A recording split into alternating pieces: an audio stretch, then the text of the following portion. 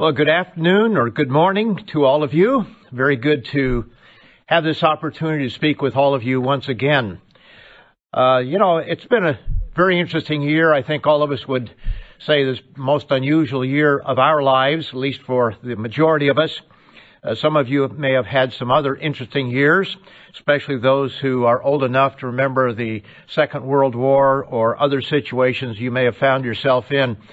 Not everybody has the same experience in life, and some of you have had some very traumatic ones for sure. This year, as we all know, has been a very unusual year, and it's required flexibility and adjustments for individuals and for the church. One adjustment was how that we've conducted our services. We didn't know all the details that we know today. There's a lot we still don't know about this coronavirus. There are contradictions all over the internet and in the news, but nevertheless, we didn't know exactly what we're facing, but it caused us to make decisions that were not easy to make, were not comfortable to make, but sometimes decisions had to be made.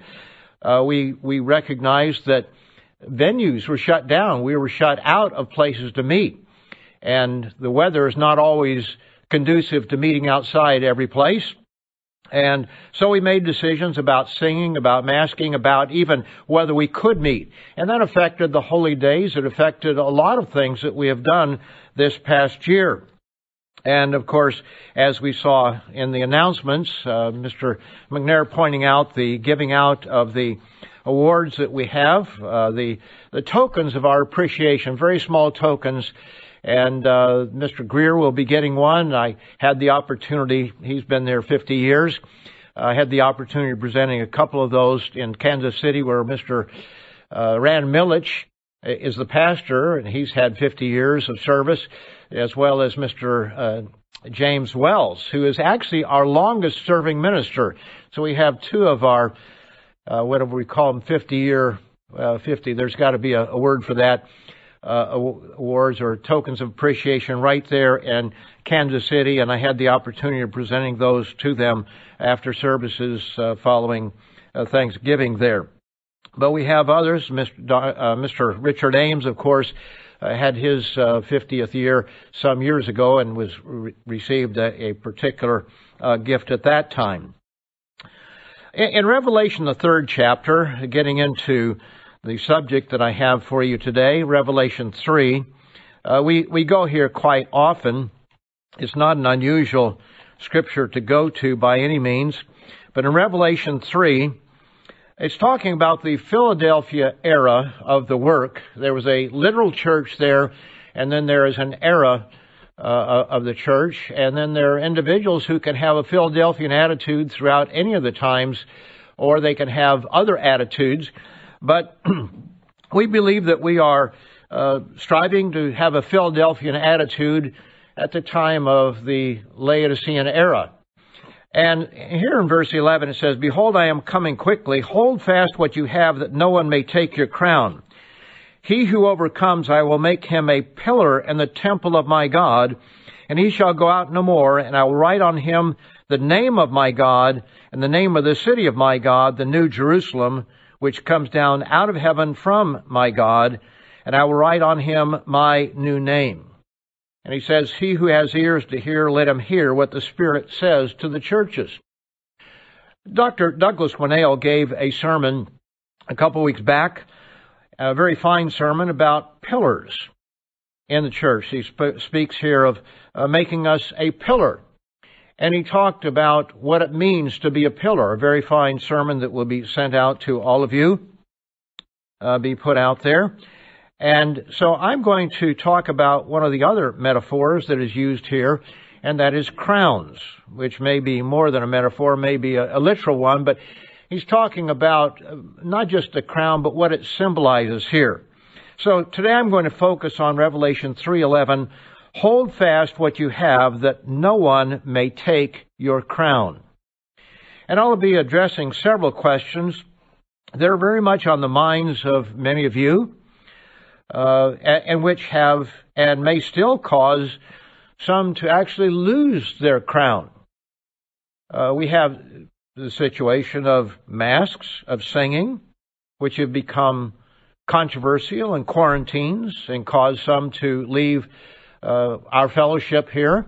And I'm not saying that because they have done that they have lost their crown, but nevertheless, we see from history that when people get disoriented in this way, oftentimes they just go out and they throw away religion altogether, or they begin to be a part of a group that gets further and further away from the truth. And so, yes, they could lose their crowns. They could lose the fact that they are Philadelphians, and speaking here of that reward. So I'm not trying to make judgments on anyone, but I'm just saying that this is something that can happen.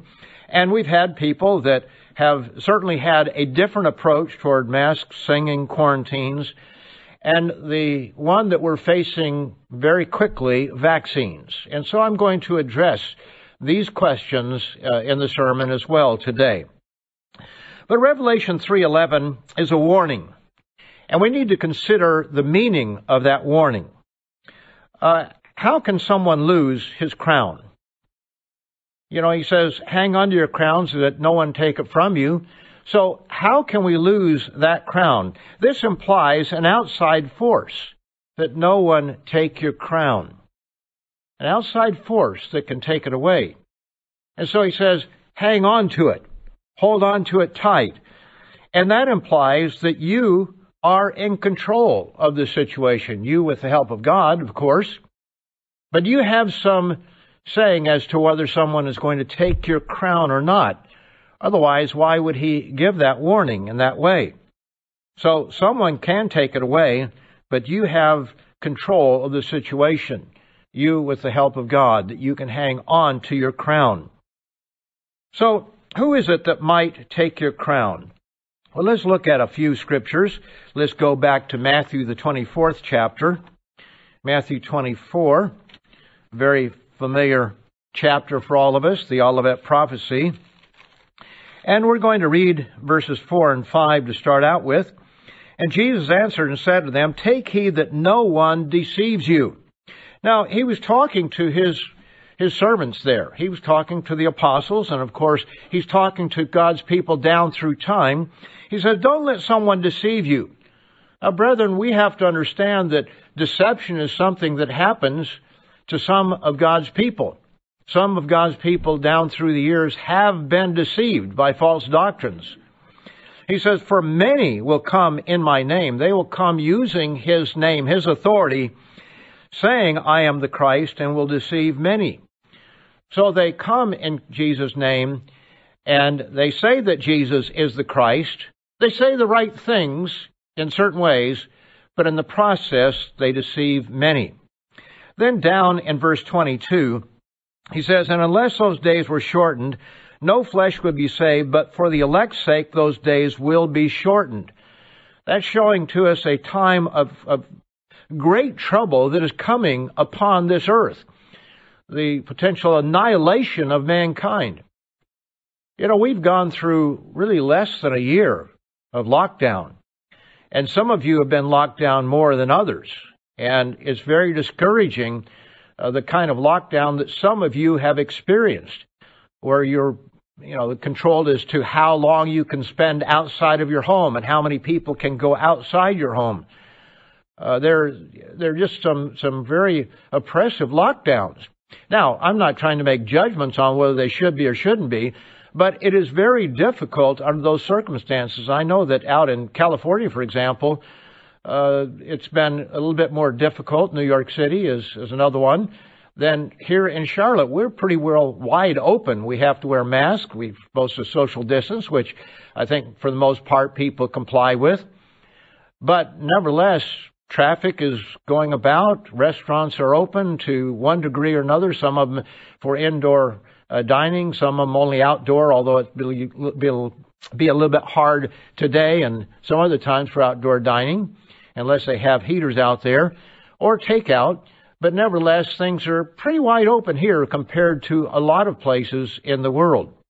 And some, they enforce it with guns. I noticed a picture down in, I believe it was South Africa, in some places where they had armed guards to enforce these things. And some places you cannot cross borders. They're just literally shut down. So it's been different for people, but nevertheless, it's going to get worse. And I hate to say it that way, brethren, but it is. And I think that if we understand the Scriptures, we all understand that. But remember, there is a reward. We're not going to get out of this alive. We might as well get used to that. Death is coming to all of us unless we live till Christ's return, and then the body will die and be transformed instantly. But, most of us may not experience that. Some of us may experience that time. But I certainly don't anticipate that I'll be there with when Christ returns outside of the grave. Maybe I will, maybe I won't. But I've reconciled myself to the fact that I could very well die just because of my age, and several years have to go by, and after a certain age, things go wrong. They just do. Mr. Meredith mentioned that to me, that after a certain age, you get into your 70s, that things go wrong. And I didn't quite understand at the time, but now I understand a little bit more that things do go wrong with our bodies. And I don't mean something terrible has happened to me or anything like that. Please don't read into this more than I'm saying, but a couple of years ago I had, pseudo-pneumonia. I don't know what it was, but something that I had not experienced in the same way before. And we have aches and pains that take place, and things do happen to us. We don't have a guarantee on eternal life in this physical existence. So we have to understand that we are here for something far greater than anything we could have in this physical life. God has offered to us eternal life. There's a very good commentary out. Mr. Carl Harmdirks wrote a commentary that just came out this morning on eternal life. I would suggest that you go to our website and look up the commentary. A very interesting commentary, as he pointed out. If you were offered $10 million, if you didn't tell a lie for a year, every morning you'd get up and you'd be telling yourself, be careful what you say. You'd be very, very careful, because that $10 million is something you can imagine, something you can see, something that is tangible. You know that others have had it. You know that it's a possibility. If the promise was made to you, you would be very, very careful. But God is offering to you and me eternal life as members of His family, to live for all of eternity. And the one thing that He's looking for, as I pointed out to our living education students in a forum that I gave this last week, Tuesday, if you really boil it down to everything, what God is looking for is, can I trust you? Can I trust you? Are you going to be reliable?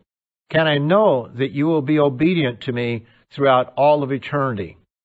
Are you being obedient now? Are you recognizing how I am working in this world today and where I'm working? And are you being faithful to that, or are you doing your own thing? These are very important concepts. I hope that you'll look at that commentary by Mr. Carl Harmdirks. I hope you'll think about trustworthiness, because that is so very important. And you can get away with things with human beings, but you can't fool God. And there has to be consistency of character that is being built within each one of us. As he says here in verse 23, then if anyone says to you, look, here is the Christ, or there, do not believe it. For false Christs or false messiahs and false prophets will rise and show great signs and wonders to deceive, if possible, even the elect.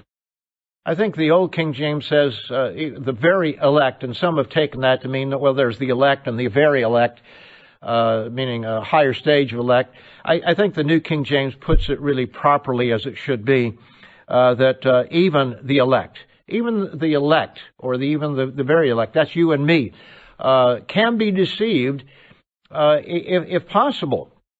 And it is possible if we allow ourselves to be deceived. But we have control over whether somebody's going to take our crown or not, as long as we stay close to God. And God will be with us, and He will be merciful to us.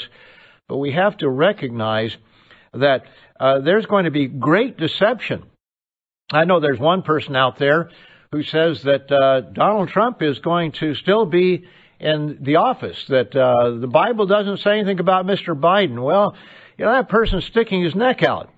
I'm sure he's got some scripture that he's talking about there, but nevertheless, and I know he does, but it's reading something into scripture that is just simply not there. And but what if somehow Mr. Trump is able to pull this out? Would everybody just run over to that person? Well, it says here that there are going to be people that perform signs and wonders and no doubt make predictions that do come to pass. Of course, they fail to realize all the predictions that individual and other individuals have made that have not come to pass. They forget that, and they only see the one that might, and maybe follow after that. He says false Christs. They're going to show signs and wonders to deceive, if possible, even the elect. These are individuals that can take our crown if we allow them. Notice over in Acts the 20th chapter, because this talks about individuals that are not necessarily outside of the church of God in some way, but this talks about those who are within the church of God that can take away our crown. Notice beginning in verse 29, "For I know this, that after my departure, savage wolves will come in among you, not sparing the flock." So those are the ones that come in, and they seem to be a part of us there for a short time, or they influence people. They come in as a prospective member and begin to teach things that are not correct, and they take people away. But also, verse 30 says, "Also, from among yourselves, men will rise up." That's within the church of God. "Will rise up, speaking perverse things to draw away the disciples after themselves. Therefore watch," he says, "and remember that for 3 years I did not cease to warn everyone night and day with tears." He pleaded with them. And there are expressions in Paul's epistles where he says, I plead with you. The various words like that, where he is pleading with the members of those congregations or those areas. Where he was crying out to them, "Please listen to me," as he said. And he is pleading with us through these words here to recognize that he had warned us of these things. And when you look down through the history of the Church of God, I've been here, if you go back to when I first started attending church, that was 1964. That's some 56 years, and a little over 56 years now. And what have we seen? Well, we see this individual or these 2 or 3 individuals. They go off and do their own thing. Back in 1974, there were a group of, I forget, several dozen ministers and about 3,000 people on the East Coast here, when the church was far bigger, but about 3,000 people that left over certain things. And where have they gone? What have they done? When you look on where they are, they basically, yes, they're out there. They have little followings here and there, but they were scattered and they were divided. And that's been the history of the church. And those of us who have been around recognize that these things happen. And that's why we don't get overly upset over these things or lose a lot of sleep, because we recognize the Apostle Paul had that problem back then. He said it would happen. Even if you go back to Moses, he said that he knew after his departure that Israel would go astray. And so we see these things happening over and over and over again. Now, when these individuals who are drawing away followings after themselves here in Acts 20 that he describes, did they suddenly say that we don't have to keep the Sabbath or the holy days? Well, some may. We've had that happen. But we've also had people who just divide the flock and go off and really don't do anything. They don't do the work, as Mr. DeSimone was talking about here, the importance of doing the work and boldness to do the work, and encouraging us to pray about that. And I certainly would put my stamp and amen to what he was saying there, to pray for God to give us not just good health, but boldness to do the work of God. And to help us in that way, to all of our ministers, especially as he pointed out, the evangelists, but also all of our ministers, to have that boldness to do the work of God. And we have many ministers that are very bold in that and want to do the work, and we're very thankful for that. But they didn't all just say the Sabbath and the holy days are done away with. but they just scatter and they damage the work of God by taking people away and diminishing our ability to do the work. And yet they may still be Sabbath keepers. They may still keep the holy days, but they have divided the flock, and that's a problem. And that's not something that God looks too lightly upon. So, who is it that might take your crown? Well, as we see here, false messiahs, and then we have savage wolves, and even those who come from within. But it doesn't have to be a religious leader of any kind to take your crown. The Bible counsels us to choose our associates very carefully. To choose our associates carefully, our close friends, our associates. Notice over in Psalm 1, the very first psalm, and I believe I gave a sermon on this. I don't always remember the names of them, titles of them, but nevertheless, if you look through our sermons, you can find these things there. In the first psalm, we have in the first verse, it's interesting, you can take this apart in a very interesting way. It says, "Blessed is the man who walks not in the counsel of the ungodly, nor stands in the path of sinners, nor sits in the seat of the scornful." Now there's a lot to that verse, a lot more than we realize. We just kind of read over that and say, well, blessed is the man who's not a sinner. But notice there's a progression. He says, blessed is the man who walks not in the counsel of the ungodly. He doesn't walk along with the person who is ungodly. That's not his close companion. Nor stands in the path of sinners. So you walk, and then you stand in the path. You stand with them, as it were. Nor sits in the seat of the scornful. It's a progression of walking, standing, getting more interested, and then sitting and becoming a part of the scornful, a part of the cynical ones that are out there. You know, and it speaks of scornful. Scorn is a noun, and it means open contempt or disdain. Open contempt or disdain.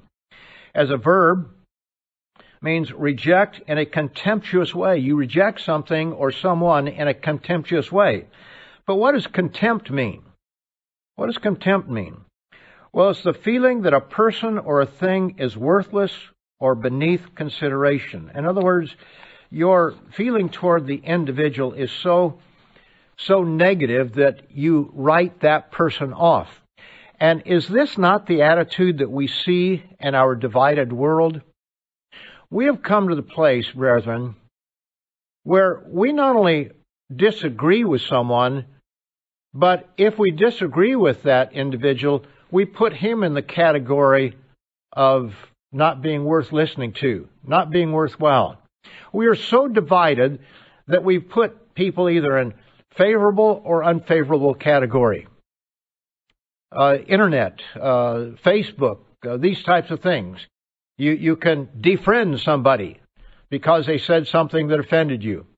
Now, I'm not saying that we shouldn't sometimes defriend somebody because we simply don't want to listen anymore. When someone is, for example, criticizing the church and everything, well, we should put them out. We shouldn't invite them into our house, as it says there in one of John's later epistles. It's the second or third epistle, I forget which it was, but someone comes to you without this doctrine, don't invite them into your house. There is that point. But there are so many other issues in this life where we just write people off. We don't want to listen to them. We don't want to hear them because they're either a good person or a bad person, either a conservative or a liberal, as an example. And if they're a liberal, then there's nothing they can say that could possibly be right. And if they're a conservative, there's nothing that they can say that wouldn't be, that would not be right, or vice versa. It goes both ways. And we need to understand that Satan is trying to divide us. He is dividing this world, terribly so. You know, there are certain people that we do need to avoid, however, not because of the fact that they might have some different way of looking at something, but we're talking about certain attitudes and approaches. For example, in Proverbs 29, the 29th chapter of Proverbs, Proverbs 29 and verse 22. It says here, an angry man stirs up strife, and a furious man abounds in transgression. Mr. Michael Haycoop up in Canada has a program. I don't think it's out yet. Could be, but anyway, he talks about the news media. I think that's still to come out. And he points out that the media thrive on anger. They want you angry because they know you will come back. And they feed on anger, and they stir people up. The liberal side of things, if you listen to MSNBC as the worst here in the United States, and sure there are these places in different parts of the world, but there is nothing that Mr. Trump has ever done that would be positive. And if you listen to Fox News, it's pretty much the opposite, although there is a little bit of criticism from time to time. But basically, it's all Mr. Trump is right. That's here in the United States. And I know you have your political situations where you are, and it may be as bad or maybe a little bit better, but that's what we face here in the United States. And it is either this or that. It's either good or bad, but depending on which side that you're on. And he says here, an angry man stirs up strife. And that's what we're seeing in our world today. We see people who are angry, who are bitter, who stir up strife, who stir up protest in some case. And protest may be in our world. We understand it. Not that we should be involved in it.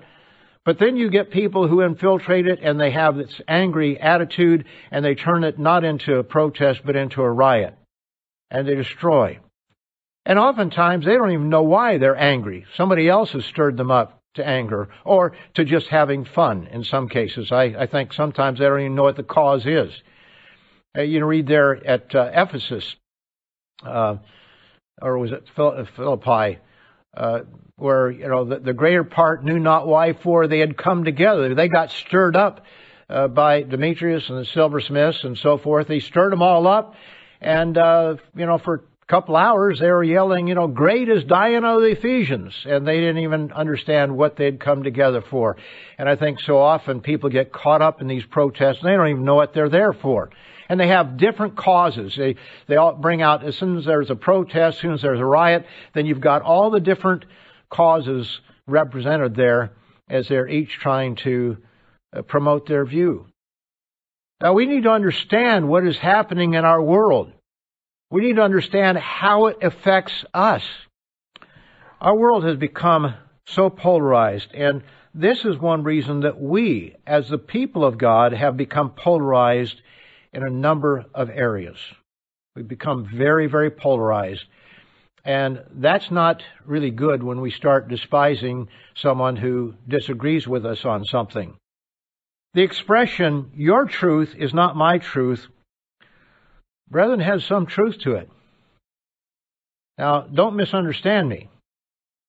There's truth and there's error. But from our world view, where you are listening only over here or being fed only by this, and another person is being fed by something else, he sees truth here, this person sees truth over here. And so your truth may not be my truth, has some truth to it. Now, this is why we have to get back to a proper foundation of real truth. Because it is either true or an error. I'm just speaking of in people's minds. They have different truths. In John 17, verse 17, it says, your word is truth. Jesus said that. Your word is truth. That was in the prayer that he was giving there on the night in which he was betrayed. Just before he was betrayed, he was praying. The real Lord's Prayer, as we sometimes say. He says, your word is truth. That means this book. This is what truth is. In Psalm 119, verse 160, it says, the entirety of your word is truth. That's Psalm 119, verse 160. And the 33rd Psalm, and verse 4, Psalm 33, verse 4. The word of the Lord is right. This is what's right. This is what we need to live by. Now, let's get down to some really more very specific things here. But first of all, let's understand the prince of the power of the air and what he is doing to you and what he's doing to me. And I think that if we don't realize that he's affecting us, then we're not going to be able to fight against him. You have to know what he's trying to do if you're going to fight against him, if you're going to, go to the right source. In Ephesians 2, let's just look at that. We're very familiar with it. Ephesians 2 and verse 1. We quote this so often, but I think it's so important to understand it because it is talking about the world in which we live, the world in which we swim, you might say. It's talking about our coworkers, our neighbors. It's talking about television. It's talking about the internet. It's talking about social media. It's talking about the music that we listen to, the movies, the television that we see. It's talking about even the news, which has become so polarized. He says, verse 1 of Ephesians 2, "You he made alive who were dead in trespasses and sins, in which you once walked according to the course of this world." Now, we once walked according to the course of this world, but brethren, I'm here to say that too many of us are still walking according to the course of this world. Yes, we've been baptized. Yes, we've accepted Jesus Christ as our personal Savior. Yes, we may pray every day. We may study the Bible every day.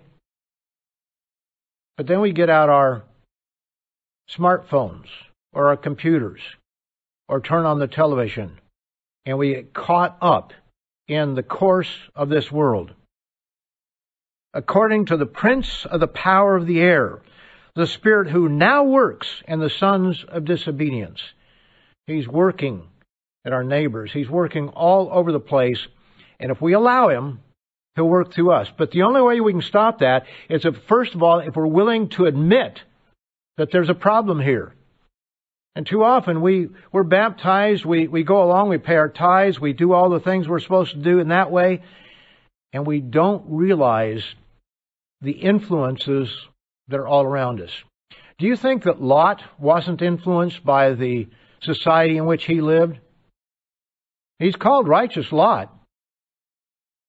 But when you look at the story of Lot's life, you realize that he was influenced heavily by the world in which he lived. When the angels came there and they wanted to know the men, the angels, the ones who had come there to rescue him, he offered his daughters. And, that's hard to understand how someone would do that. He got drunk a couple occasions and, was it Moab and Ammon, I believe it was, were the end results of his couple times getting drunk right after. This was after he was spared. Now, this is not an advertisement for us to say that, we can do all these things. I think God requires a little bit more of us today because we have a lot more understanding in certain ways. But nevertheless, we have to realize he was influenced by it. Remember Lot's wife. She couldn't turn her back on the world in which she came out of. She had children that were left behind, probably grandchildren, a nice home, nicely decorated and everything. And she had a very difficult time turning her back on all of that and escaping to a different world that God had called her to. A different world, a world away from Sodom and all the things that were going on there. The course of this world. In Revelation 18 and verse 4, Revelation 18 and verse 4, it says here, "I heard another voice from heaven saying, 'Come out of her, my people, lest you share in her sins, and lest you receive of her plagues.'" Come out of this whole Babylonish system. Not only the religious system, that is going to be there at the end, but this whole system of Babylon, of division, of sin, of everything that we see about us. He says, come out of her, my people, lest you fall prey to the plagues that Babylon is going to go through. In 2 Corinthians, the 10th chapter, 2 Corinthians 10 and verse 3. This is something that it seems like we used to use the scripture more often, quote it, and I think I used it recently, but it seems like it's one of those scriptures that we kind of take for granted, we don't go to all the time. And of course, in some ways, this is a little bit taken out of context, because Paul is defending himself, and he's saying the weapons of our warfare. He's talking about himself, he's talking about those who were with him, but there's a principle here. He says, verse 3, for though we walk in the flesh, we do not war according to the flesh. For the weapons of our warfare are not carnal or physical, but mighty in God for pulling down strongholds. We have arguments over whether to carry or not. And when we say carry, we're talking about guns. And there are people who have very strong feelings on both sides of these things. But he says the weapons of our warfare are not physical, but mighty in God for pulling down strongholds. He says, casting down arguments and every high thing that exalts itself against the knowledge of God, bringing every thought into captivity to the obedience of Christ. Bring every thought that we have into obedience, into captivity to the obedience of Christ. Now, how much are we monitoring how we think, how we react to things in this world? Are we monitoring our thoughts? Are we considering them? Or are we just allowing ourselves to go along with them? And being ready to punish all disobedience when your obedience is fulfilled. And again, the context of that is really, he's talking about those who were, fighting or criticizing against him. He's saying our weapons are not physical, but they're spiritual weapons. But this applies to us as well, that our weapons should not be physical, but we should be able to pull down strongholds and cast down arguments and every high thing that exalts itself against the knowledge of God. We need to realize how Satan is influencing not only the world, but you and me. He's using the media, television, internet platforms. He's using celebrities. He's using music and politics and far more to influence us.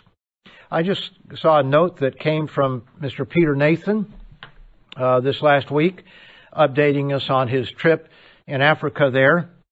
And he's talking about the youth camp down in South Africa. And just has a paragraph. This is in the bulletin for those of you over in the UK. But he said, quote, 1 point for parents. Social media is a curse for the youth of our age. I think that's pretty stern, isn't it? But I would agree with him 100%. It is a curse for the youth of our age, and there's so much evidence out there. I'm reading a book right now about Irreversible, about how the internet, social media, is affecting teenage girls to where they were girls all along, and all of a sudden they get to be about 13, 14, 15, or maybe even a little bit older, and suddenly they think they need to be a boy. And this is so different from the historical norm, where it was mostly boys wanting to be girls and start very early in life. But these are, what they recognize is that social media and all these influencers out there, where you have young people at a very vulnerable age where fitting in and being a part of things is so important, and their self-image and everything. And you've got these influencers out there that are trying to take advantage of them and say, this is the solution. And what's interesting in the book, it brings out that the most of the parents, at least so far, I'm in about page 50, have been very open-minded about the LGBT movement and this sort of thing. But what they're seeing is their daughters not getting happier with their decisions, but becoming more and more depressed as they go into this direction that people are trying to lead them. And it's kind of like mass hysteria, not mass, but they find these pockets within high schools of 6 or 7 or 8 all of a sudden, and they're all friends. And it's like anorexia that influences others, but it's amazing what is happening out there. We need to understand that there are terrible things happening to our young people. They are lonely.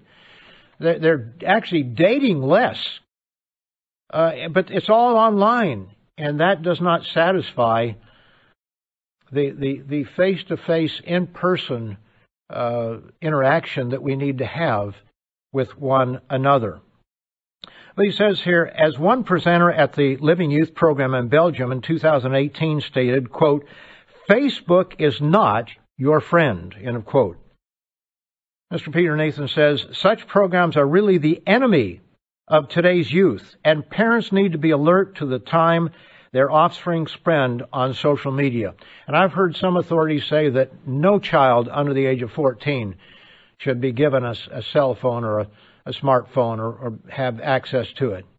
And some of the executives of Silicon Valley do not allow their kids to have these things, and they send them to schools where there is no electronic type of device.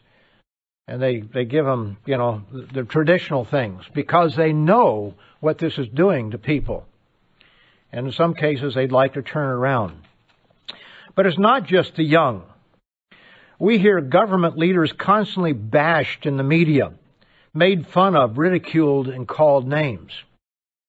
And guess what, folks? We get caught up in it, don't we? Sometimes we get caught up in it. Is this God's way? Because you see, this is where real truth is. It's not over here or over here, but it's right here in the Word of God. Let's notice over in Acts, the 23rd chapter, Acts 23.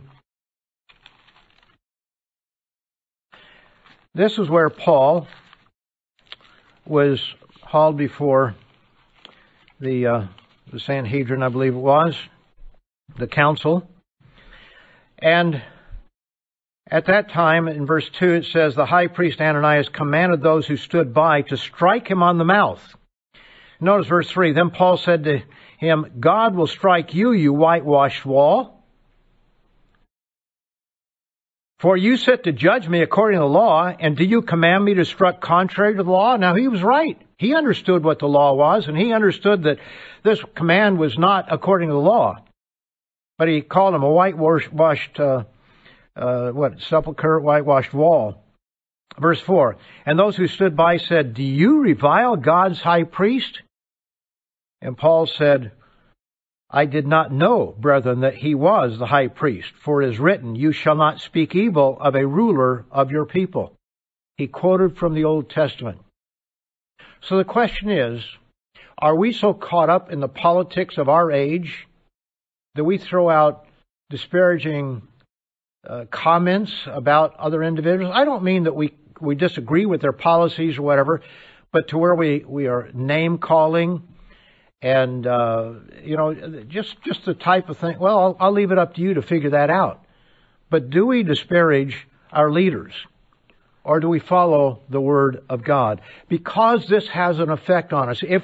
God knew that if we disparaged our physical leaders, we would also disparage our spiritual leaders. And there is an attitude and an approach that happens here. And I'm not trying to defend our leaders. I think that our leaders are making some terrible, terrible decisions. And I think that there are many who are hypocrites. And that's, Christ called them hypocrites. I think that's something we can say. But we don't have to, there's a line that we should not cross. Through politics and the media, Satan is threatening people's crowns over such simple things as masking, singing, vaccinations, quarantine, all kinds of things. He's manipulating our world. So let's talk about where we are in the living church of God. We recognize that controversial decisions need to be made. And we have appealed to Deuteronomy, the 17th chapter. I'm not going to turn there for sake of time, but Deuteronomy 17, verses 8 through 13. You can look that up, and it tells us how controversial decisions need to be made. And for the most part, you read that to people, and they just skip over it, and they go to what they want to because they don't want to answer what is stated there. Also, Acts the 15th chapter, the controversy over circumcision, which was a huge controversy back then. God shows us how we are to settle controversial issues. He makes it very clear there. So let's look at our history just briefly. We've had to make decisions this year. We canceled the ministerial conference at the last minute. And there were some who perhaps thought that, well, that's not the right thing to do. We've already got it planned. And it was at the last minute, you might say. Some were on the way. But it's a good thing we did cancel it because we had people coming in from all over the world, and getting back home was not always easy. Things were happening so quickly in the month of March, there in early March. Tua Lebe, our minister there, or our leader, the one that we're using over there in Thailand, happened to be here in Charlotte for the conference. His wife, for particular medical reasons, was back in the United Kingdom. And as a result, they were separated for 7 months, 8 months, whatever it was. He was able to get back to Thailand, but she couldn't get home to Thailand because she was blocked off. There were good reasons for canceling it, and God allowed us to cancel it at a late time when we wouldn't be hurt financially, which we could have been if we'd done it earlier. But God worked that out. We've had other decisions that had to be made, and they were made very late there. We made the decision to change how we were going to keep Passover, the night to be much observed, not the symbols, but rather because we didn't know exactly what was happening at that time. We didn't know how dangerous the contagion was, except that we knew that there was a huge problem with it. So we said, okay, let's keep it locally in our own homes, which many people do around this world year after year. The night to be much observed and so forth. We changed the way that we kept Sabbath services, that we were doing it online. And those were decisions that somewhat were made for us because the venues wouldn't allow it, or the governments would not allow us meeting together. But if the governments don't, then the venues are not going to go against those in most cases because they could be shut down entirely. So we had to make decisions. And some of those decisions may have been a little overreaction to something, or they may have been a perfect decision. When it came to the Feast of Tabernacles, we said, let's go local and small. And as it turned out, that was a right decision. I think that most of us look back on and see that it was the right decision. We shut down transferring overseas, which, frankly, if people had their tickets and everything, they wouldn't have been able to go to some places. One popular place was Ireland, but that was shut down from outsiders. So there were a lot of things that we had to do. But we were using the principle of being prudent, Proverbs 22, verse 3. And, prudence means acting with or showing care and thought for the future, looking ahead and showing some care and thought for it. We have study papers on masks and singing. You can go to the lcg.org website, and we have some study papers on these subjects that you can look up. Now, one of the things we decided was that, at least for a time, we would not be singing because of the reports that it was much more transferable in terms of the virus. After some time, we've been able to look at what we're doing. I know that here in Charlotte, we have very good social distancing, as we did at most of the feast sites. I think all the feast sites, certainly in the United States, where we had people separated by at least 6 feet, sometimes 10 feet or more. And when we're wearing masks, we've looked around, we said, there's a greater chance of the spread of this in fellowshipping before and after because we're wearing masks, but we're having to speak louder, especially if there's a full auditorium. And we are much closer because we want to hear.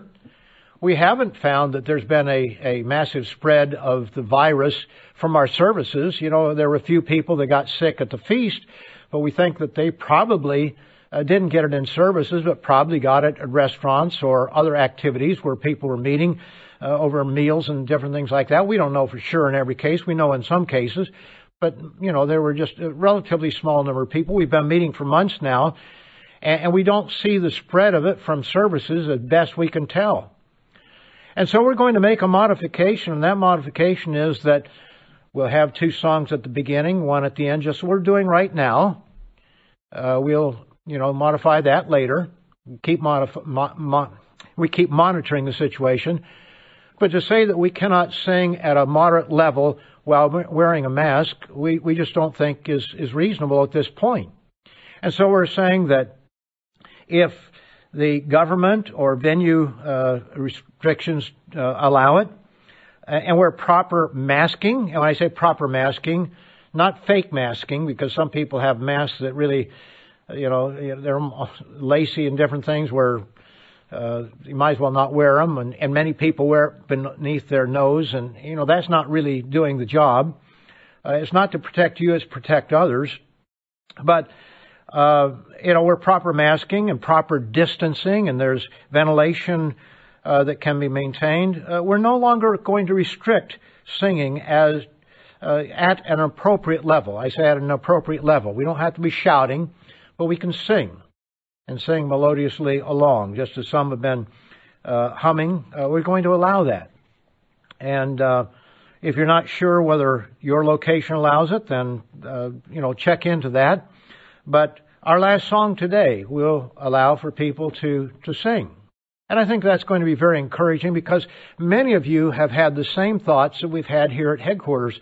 That look, we're fellowshipping, we're talking loud, and that can't be any worse than singing at a moderate level with a mask on.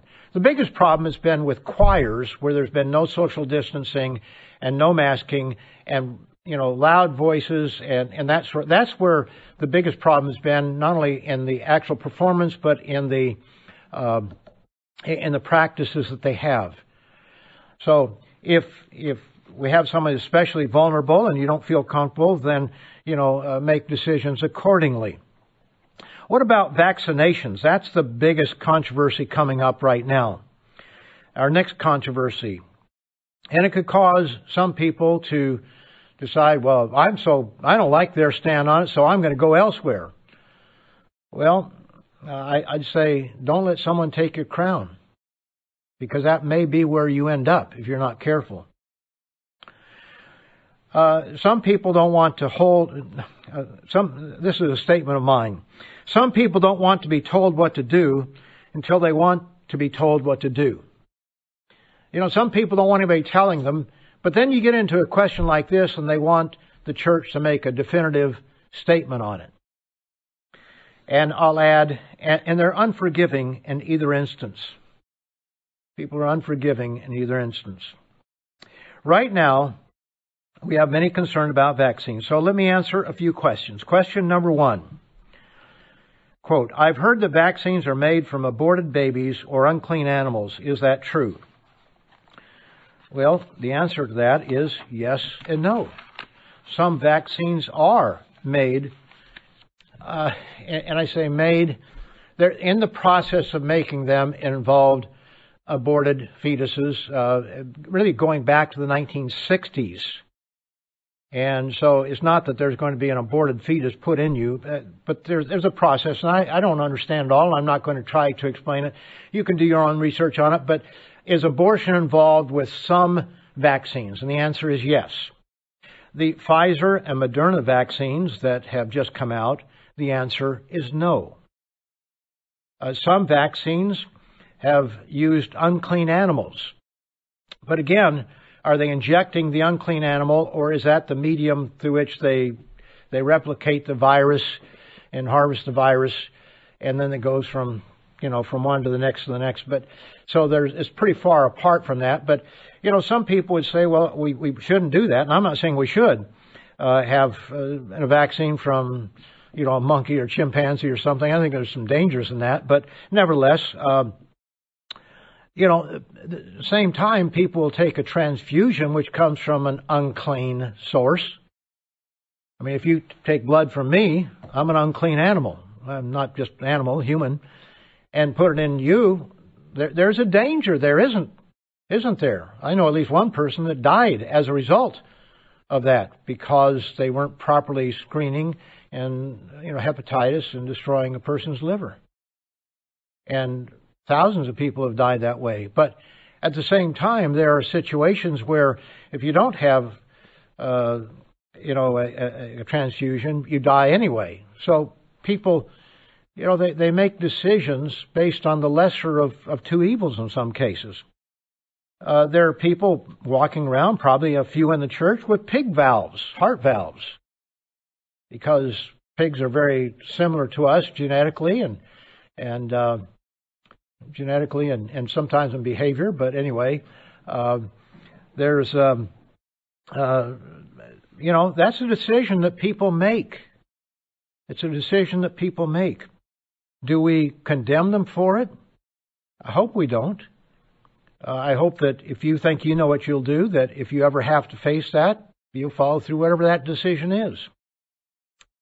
So the vaccines, some are made with animal tissue of one sort or another, whether it's human or some other animal. Some are not. My understanding from everything I've read is the Pfizer and Moderna vaccines are not. Question number 2, is it a sin to be vaccinated? Is it a sin to be vaccinated? Well, essentially, our stand on this whole subject has not changed. Our stand is the same as it's been for a long, long time in the Church of God. Here's a letter that we answer when people write in and ask about it. It says, "Dear friend, thank you for your question regarding vaccinations or immunization. This subject has been a concern of many. However, neither the Bible nor the Living Church of God teaches that immunization is a sin." Now, I suppose there might be some who disagree with that, and you're welcome to your own personal opinion as long as you keep it to yourself. But that's been the stance of the church for decades.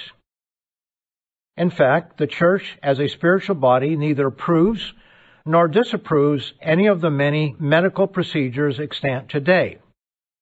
Now, that sentence, by the way, we probably will change. And I'll tell you why we may change it. Because when we say disapproves any of the medical procedures extant today, now they consider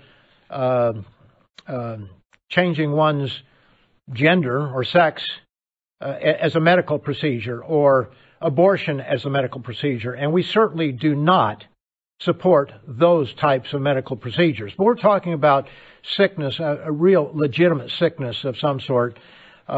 We don't tell people that they can't take insulin or they have to take insulin. We don't tell them whether to have chemotherapy if they have cancer, which by the way, that is devastating to the physical body, much more so than normally a vaccination would be. I say normally because sometimes vaccinations have caused some very bad reactions. I understand that. I understand it very well. My wife does, working with severely handicapped children, where one child, after being vaccinated, was, severely handicapped. But those are generally the exceptions. And again, people have to make decisions based on, various criteria. Risk and benefit. But essentially, the church as a spiritual body neither approves nor disapproves of the many medical procedures that are extant today. I'd like to read here a little bit from an article in what was called the Ambassador College Portfolio. This is the newspaper at Ambassador College, the student newspaper. This one is from October the 2nd, 1984. and the title is Quarantine Ends After 3 Weeks. Ambassador's quarantine for red measles ended for 70 students Wednesday, September 26, after a 3-week bout that seemed more like 3 years to some. I've got a copy of it here. You can see this. This is 1984. Mr. Armstrong was not only alive, but he was in Pasadena at the time. His picture is right underneath the article. And the picture has to do with the faculty reception for the incoming students. And this is September, and August or early September would have been the faculty reception. It's unlikely that he was not aware of what was going on here. As it turned out, only 5 students contracted the measles, but efforts to keep the problem from spreading had close to 70 students in quarantine at one time or another. Faced with the problem of being quarantined on campus beyond this year's Feast of Tabernacles and missing weeks of classes, almost all the students who are not already immune to the disease opted for inoculation, which was administered Wednesday, September 26th. So that's the end of the 3 weeks. So the quarantine began at the beginning, the first week of September, by officials from the Pasadena Health Department. About 15 students remain in quarantine, some of them declining the inoculation due to the potential for allergic reactions to the vaccine. Now, there are certain things that we could learn from this particular passage. One is, here is a judgment that was made by the church when Mr. Armstrong had been putting the church back on the track on a number of issues. Certainly, the systematic theology project he rejected that, which had to do with health and different things. But here was a decision, a judgment that was made that the students could be vaccinated right there on the Ambassador College campus, so they go to the feast, and so they would not miss more classes there at Ambassador College. So here's some observations we can make from it. This was an example of vaccination on the Ambassador College campus after 1979, when Mr. Armstrong began putting things back on track. Second observation, only 5 students came down with measles, but 70 were quarantined. This was precautionary isolation without symptoms. See, some people say we should only quarantine people if they have symptoms, but here's an example of a judgment that was made at Ambassador College, the headquarters of the Worldwide Church of God at the time, while Mr. Armstrong was there, and the decision was made to quarantine people not with symptoms, but without symptoms, but they knew they had been exposed to it, and the potential was there to spread it to others. That counters the argument of dissenters that the only approach is to quarantine when symptoms are present. Thirdly, quarantine was imposed by the college first before the government stepped in. And this counters one more narrative that unless the government forces us to do things like quarantine symptomless people, we should resist. And the fourth takeaway is that some students chose to remain quarantined, 15 students there, over vaccination. So there was free choice. It was a decision that people had to make. And the ones who chose not to be vaccinated weren't kicked out of Ambassador College. Those who chose vaccination, they weren't kicked out. It was a personal choice, a medical decision that they had to make for themselves. We need to understand that there are some difficult questions that people will come up with. Will there be a lockdown where you have to be vaccinated? People are worried about that. I think what we're going to see is that there may not be a government mandate, but there will be mandates by schools, by employers, and whether you can go on an airplane, whether you can go into a restaurant. These are things that we will likely face. And they're decisions that you have to make. Change job, take your kids out of school, go to a different school, be vaccinated, whatever it might be. But I think we need to understand that the government, in some cases, if you disagree with them, can take children out of the home And there are going to be decisions that people have to make. They may not be comfortable decisions. We may not want to make those decisions, but in some cases, if they threaten to take your children out of your home, they're going to take them out, and then they will vaccinate them, and then you'll have to get them back, which can take time, or you can go along with the vaccination. Now, that's a decision you're going to have to make. I'm not going to make it for you. The church is not going to make it for you. Those are personal decisions. That's been our stance on this, for decades in the Church of God. These are personal decisions. We don't disfellowship people, haven't disfellowship people as far as I know, as long as I've been in the ministry, for decisions that they make when it comes to medical things. I think there was a time early on when it was certainly frowned upon by the church in some respects, but we allowed people to make those decisions. Again, there are other decisions people make: blood transfusions, chemotherapy, EpiPens for allergic reactions, anesthesia for operations, pain relievers, and then there are all the natural therapies that are not always so natural. There's a passage of Scripture, I won't take time to turn to it for time, but in 2 Samuel 24, verses 12 to 14, David had sinned by numbering the people. And it was not just taking a census. There's nothing wrong with the census for the right reasons, but he was trying to look at his army and see there were issues there, that putting his faith in his armies and so forth. And God gave him three choices. And you can read those three choices, and there wasn't a good one there. Three choices. Three evils, you might say. But God said he could do this, this, or this. And finally David said, well, I'd rather put my hands, or put the decision in God's hands than putting our lives in the hands of our enemies and others. And so he chose what really was the lesser of three evils. And I say evils, that's maybe not the right word here, because they're choices that God gave him. But sometimes we have to make decisions where neither one of them is what we really would like to do.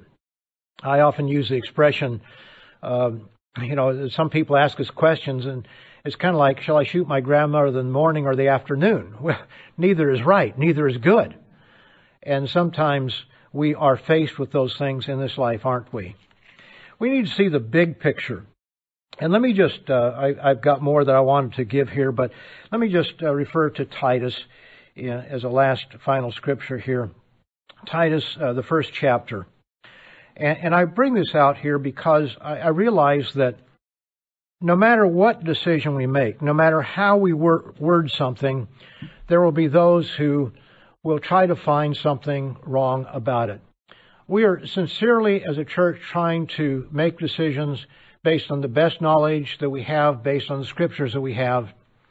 And so, like that sentence I brought out there where, we support medical procedures, now we have to say something so that it's worded in such a way that we don't support abortion, we don't support assisted dying, we don't, suicide, we don't support transgender operations and that sort of thing, or drug therapy for that. We have to change that because we want to cover ourselves, because there's somebody that's always looking for something to say, gotcha. And here in Titus, the first chapter in verse 10, says, for there are many insubordinate, both idle talkers and deceivers, especially those of the circumcision. He's telling Titus, whose mouths must be stopped, who subvert whole households, teaching things which they ought not for the sake of dishonest gain. And I'm going to skip down here to verse 15 and 16, where he says, to the pure all things are pure, but to those who are defiled and unbelieving nothing is pure. But even their mind and conscience are defiled. They profess to know God, but in works they deny Him, being abominable, disobedient, and disqualified for every good work. In other words, if we have the right frame of mind and we read something, we understand what the church is saying. We don't look at a scripture where we say we support medical procedures, of all sorts, and say, they're supporting abortion. Because we know the church doesn't support abortion or assisted suicide or transgender operations or drugs. We understand that. To the pure, all things are pure. But to someone who's looking for a way to criticize the church, they'll find it. You know, sometimes we spend a lot of time trying to figure out how to word a sentence. And we go back and forth for sometimes hours just trying to find a way to word it so that it is bulletproof, you might say. And I finally have come to the conclusion that yes, we want to be careful how we word things, but we don't have to spend forever, because no matter how we word it, no matter how we state it, somebody is going to find fault with it. And, you know, if they're not pure in heart and mind, if they don't have the right attitude of looking for the positive, if they're looking for something negative, they'll find it no matter how we word it. And so, brethren, we have to make decisions. And one decision that we've made here is that our stance on vaccines are the same that they've always been. Just because we're in a pandemic doesn't change our stance on it. It's still a personal decision that you have to make. What we are going to say is that don't get on Facebook and fight and argue over it and throw stones and put somebody in the category, well, they're not converted because they don't believe the way that I do.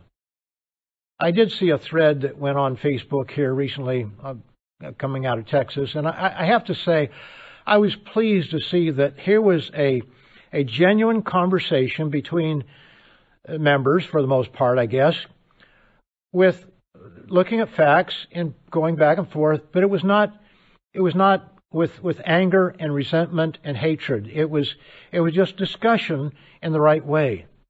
That's not the way it always is on these social media platforms.